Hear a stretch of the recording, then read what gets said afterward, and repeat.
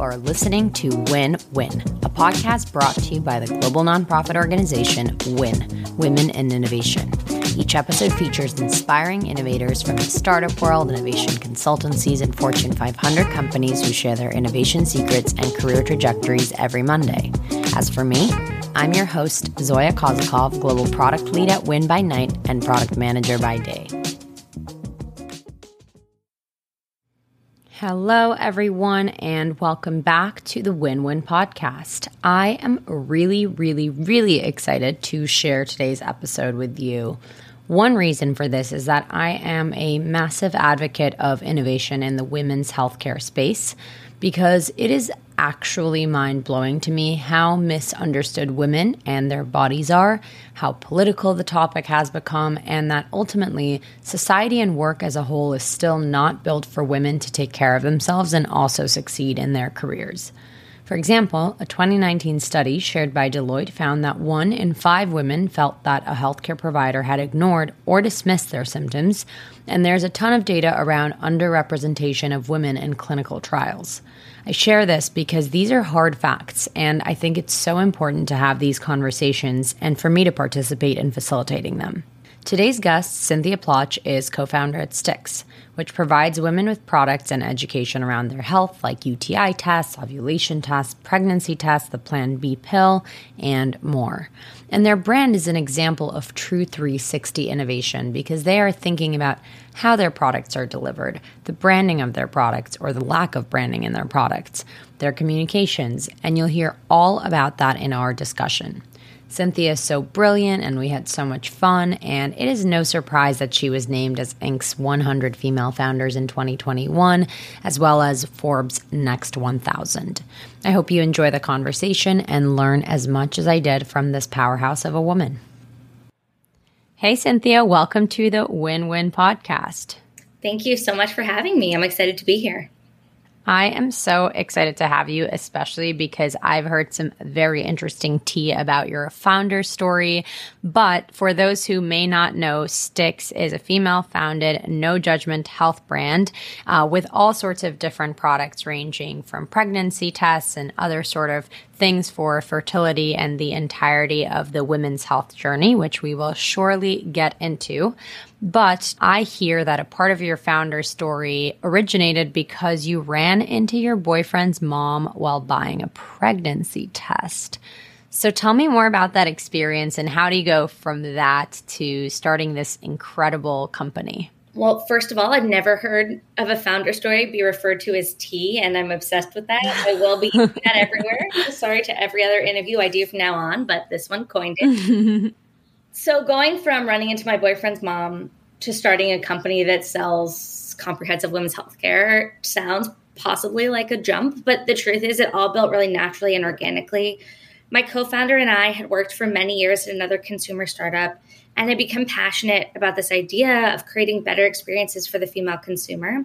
And then, like you said, I ran into my boyfriend's mom while buying a pregnancy test, which is awful. It's been years and I still turn a little bit red. Sorry for anybody listening that you can't see me. I'm turning red too, and it didn't even happen to me.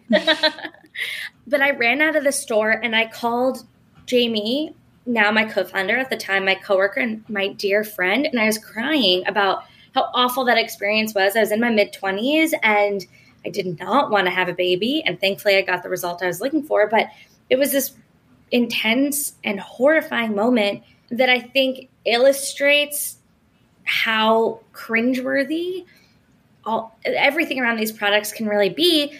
And really quickly, Jamie and I went from, oh my God, this is terrible and embarrassing and mortifying and all these different things to, holy crud, I cannot believe there's not a better solution out there for people. And we had been in the startup world for a while. And so we knew that coming across a problem can be really special. And so we just started talking to all these people that we know who had or had not used pregnancy tests at the time. That was the first thing that we were focused on.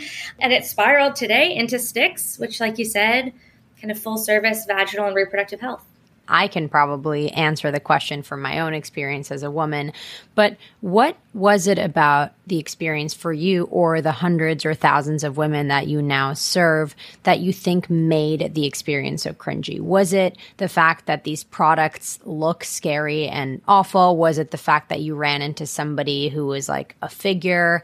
Or was it the fact that you had this quote unquote women's problem, whether it's pregnancy or a UTI or a yeast infection? I think the answer is D, all of the above plus more.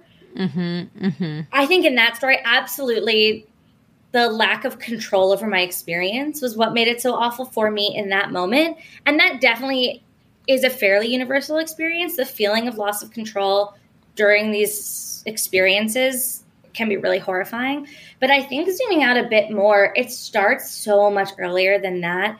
And it really starts with a lack of sex education and really not having understanding over our body. I mean, you think about something like a yeast infection. I don't know about you, but I was never taught normal versus abnormal vaginal discharge. I was never taught about what a probiotic can do, especially if you're taking antibiotics for something, and how important that can be. I was never taught to pee after sex. Those are all things I either learned the hard way or from girlfriends, from media, from doing my own work. There's things I learn about my body every single week working at Stix, and we are years in, and I spend so much time in this space.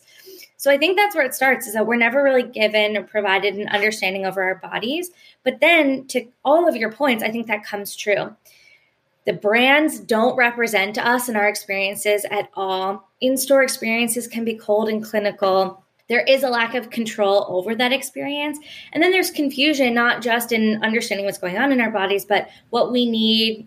Pregnancy tests can feel like this crazy product, and they're actually like deeply scientific and easy to use and understand, but they've been so polluted by the industry. So I think there's so many pieces that really cringeify, to coin a term here.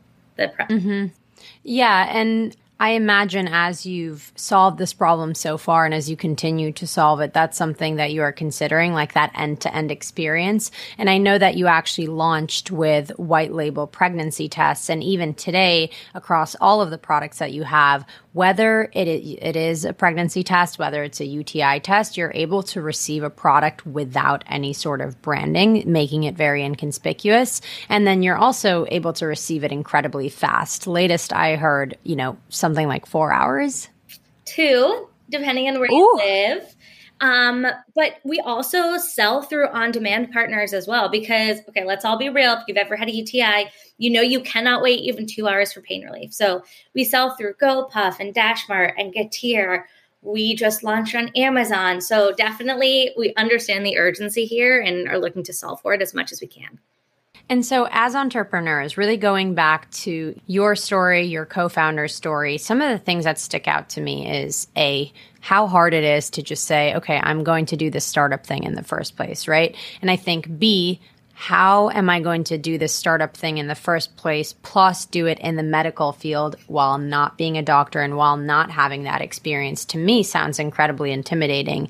And then C, really the logistics business and the challenge of that business. So break it down for me. How did you go about it? How did you kind of stay in it for the long run? And when was that aha moment of like, hey, this is actually happening and we're capable of doing this? I think I have those moments once a month, to be honest. And I hope I never stop having them. Being an entrepreneur is freaking hard.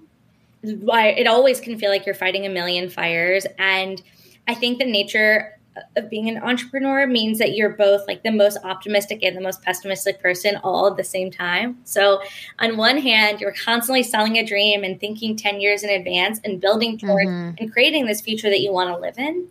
But on the other side, you're, especially in the really earliest of days, everything can feel like it's going wrong all at once. And there's a million problems to solve. But okay, coming back to your original question about being in healthcare, not being physicians, what that's been like. I think there's a huge range of companies that operate within the health and women's health and digital health world. I think we hold ourselves and have always held ourselves to fairly high clinical standards. We've always worked with doctors and physicians.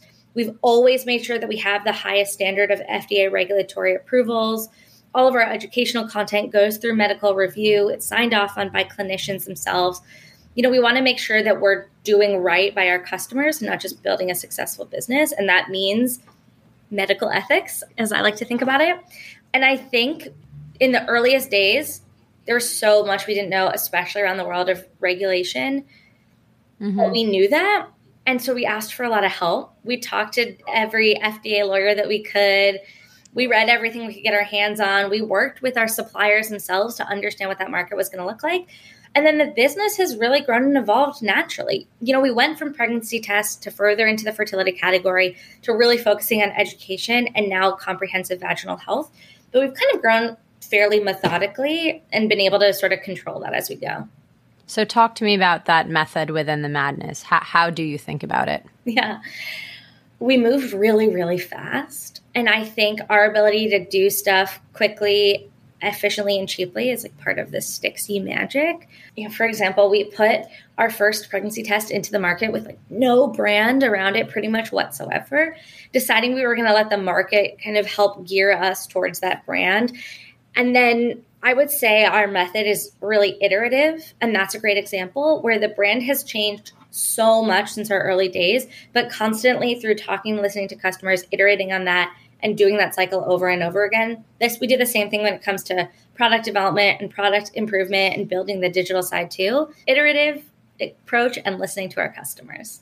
And I love that you have such a tangible example of that, because I do think that's kind of like what you would imagine to be the norm. Like everyone should be listening to their customers and everyone should be developing their products to solve for problems. But something that I've seen is that it's also incredibly hard, because whether you are at a Fortune 500 company or especially when you're at a startup, there's a lot of pressure to execute and get stuff out the door. So I imagine you don't have an unlimited market research, customer research budget. So how do you go about making sure that you're staying in lockstep with your customers, especially when you are interacting with something as personal as their women's health? I will say, I do think because women trust us with their vaginal and reproductive health, they have a deep trust for us as a company and us as a brand that I don't think you get if you're selling deodorant or another kind of other sort of personal care product or whatever that might be. We're in the most intimate moment of our customers' lives with them. We are their partner in it. And so I do think that they treat us differently because of that. How we've learned from our customers has evolved so much as we've grown too. In the earliest days, Jamie and I would email every single person who bought from Stix and ask them to get on the phone with us. We'd talk to every person as much as we can.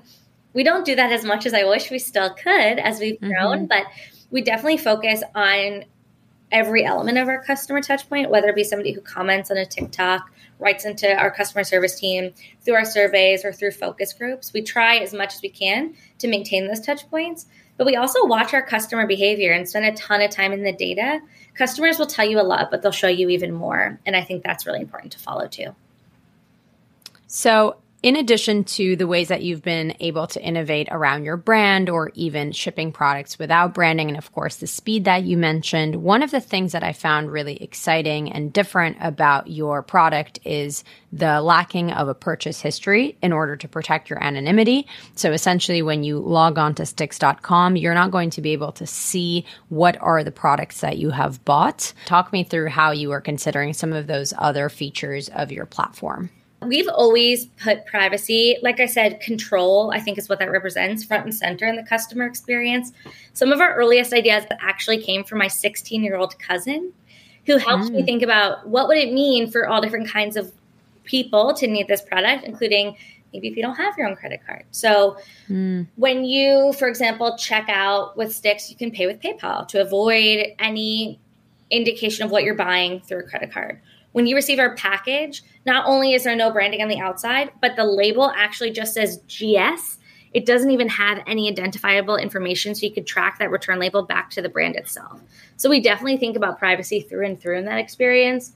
Obviously, that partially comes from my own experience here. And then also understanding that control and doing things on your own terms is really important to women. And I think that 100% makes sense, because typically when we think about privacy, we're thinking about data. But I think privacy is a 360 experience, right? Like you said, whether that's that label or what's appearing on your e-commerce site or your method of payment as you check out. Another product that I think has been extremely meaningful in what you've offered is you essentially launched a morning after pill called Restart. And as we've discussed the severe lack of access and education to reproductive health choices, you've asked yourself, like, in that space, how can we help and how can our kind of white labeling, our speed be helpful in a moment that is especially difficult for somebody who kind of has to take that contraceptive. So tell me more about that. And I know you also launched a donation bank initiative with it. Restart, I think, is the thing I'm most proud of at Stix. We actually had a Stix team day recently, went around the table and talked about our proudest moments, and that's what every single person on the team said. For so many of those reasons that you just mentioned, we launched Restart as we were watching the Dobbs court case move through the system. We saw the writing on the wall on what was going to happen to Roe v. Wade. We saw the writing on the wall of what was going to happen to women's choice, women's control, women's ability to make our own health decisions. And we knew that we were in this special position to actually be able to do something about it. And so we created Restart, which is our version of Plan B. It's a morning after pill, prevents pregnancy before it happens. And we did a couple of really important things around Restart. One, which is very Stixy, is education. So many people don't know the difference between emergency contraception or the morning after pill and the abortion pill. They're vastly different products, and that makes it incredibly prohibitive to people. So many people think you need a prescription, you need a doctor, you can't buy it if you're under 18, and none of those things are true. So we spent a lot of time and energy, even before we ever launched that product, focusing on helping people understand what using emergency contraception really meant for them and how they could do it best. And then we launched Restart, and we brought all of that empowerment and control and decision and authority and discretion into that product, which was obviously so critical. And then we also launched, like you mentioned, the Restart Donation Bank, where we and our community funded the donation of tens of thousands of units of this emergency contraception to anybody who needed them. And still to this day, if you need emergency contraceptive and you can't otherwise access it, you can come to our site. All you have to give us is an email, and we will send you a free product, no questions asked. And it's really thanks to our community and our partners and the brand that we've built that we've been able to continue and push this project forward. It's incredible, especially because I know as a startup, things like margins are so important and being able to have a really sustainable business model. But I think that really, to me, illustrates that when impact and giving is a part of your business model, that is really going to epitomize a successful company in the long term. So I just wanted to take a quick pause and say congratulations on that. It's incredibly meaningful and it's incredibly huge. Thanks. You know, our mission is to empower confident health decisions. And the overturn of Roe v. Wade is a direct attack on that mission. And so we knew that we had to do something as women, as humans, as founders, as leaders in the reproductive health space to really take a stand and really make a difference. It's I think, not just the thing at Stix, the thing in my career, probably the thing in my life I'm most proud of is the work we've been able to do around access. And you've done it while being an innovator and while, again, thinking through that customer experience. You can order this online. The label is, once again, private and it's white labeled. So I think you've done it with such authenticity to your brand, which you can really feel as you read through that story. So obviously, I'm incredibly impressed by everything you've done, but I have to be realistic and assume that the fundraising process and also, convincing, let's call them the non-believers, has been incredibly challenging. I have often, in my own experience, have seen that women's health is written off as just that, a women's problem, when often it is so much more than a women's issue. Obviously, fertility, pregnancy, abortion, those things are human rights. They're human issues, yep. But they've often been written off as women's issues. So talk to me about how fundraising has been like for you, and what that experience has been like also for you as a woman, not just a woman working on a women's health company. Yeah, I think there's 100 digs against us. It is incredibly hard to raise institutional venture capital as female founders, two female founders. Less than 2% of venture VC funding this year has gone to women. when I say that, I think it's always critical to acknowledge that Jamie and I are both white women, and that comes with immense privilege. It is so much harder for women of color to raise capital than it is for white women. And it's still hard for everybody nonetheless. I think the difficulty grows exponentially when you think about 9 times out of 10, the people sitting across from us on the other side of the table have never experienced the problem that we're trying to solve. That's not to say that you need to have a vagina to understand the value of Stix. There's a lot of men who have and do. But it takes a lot more to take somebody out of their own head and in somebody else's shoes when you're solving such a complicated and honestly emotional problem.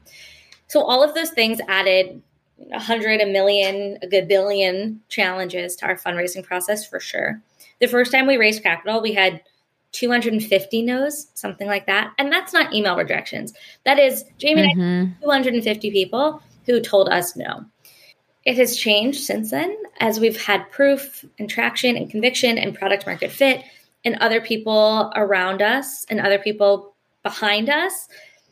But it's definitely really, really hard to convince somebody who has never will experience this problem what an opportunity it is. We hear a lot of, let me ask my wife, let me ask my daughter. We hear a lot of people discounting all of the things that we have done. I was talking to an investor the other day about one of the common things that we hear, which is, oh, women's health is crowded. Oh, hers exists. Oh, modern fertility exists. Oh, Lola exists. Like, why does anybody need another company in this space?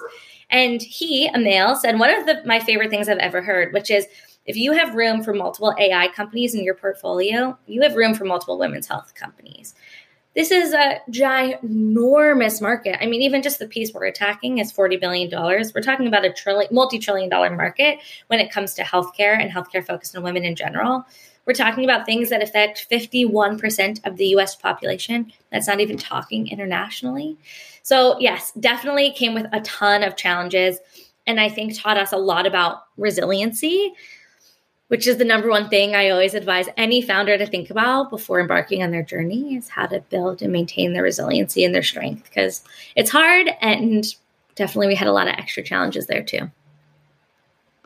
But you did come out on top of it. You have raised $7.6 million in funding since launching in 2019, which again is incredibly exciting, especially considering all of the challenges that you've had. But again, I would be remiss if I didn't bring up some of the other pieces of being a woman founder.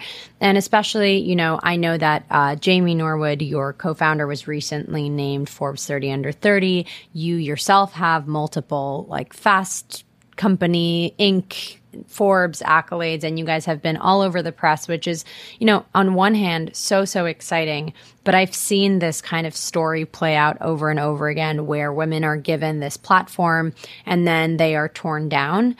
So I'm just curious to ask you about whether that's something you're even thinking about or giving any sort of attention to, and how you are considering the conversation that you're a part of being really sustainable. Yeah.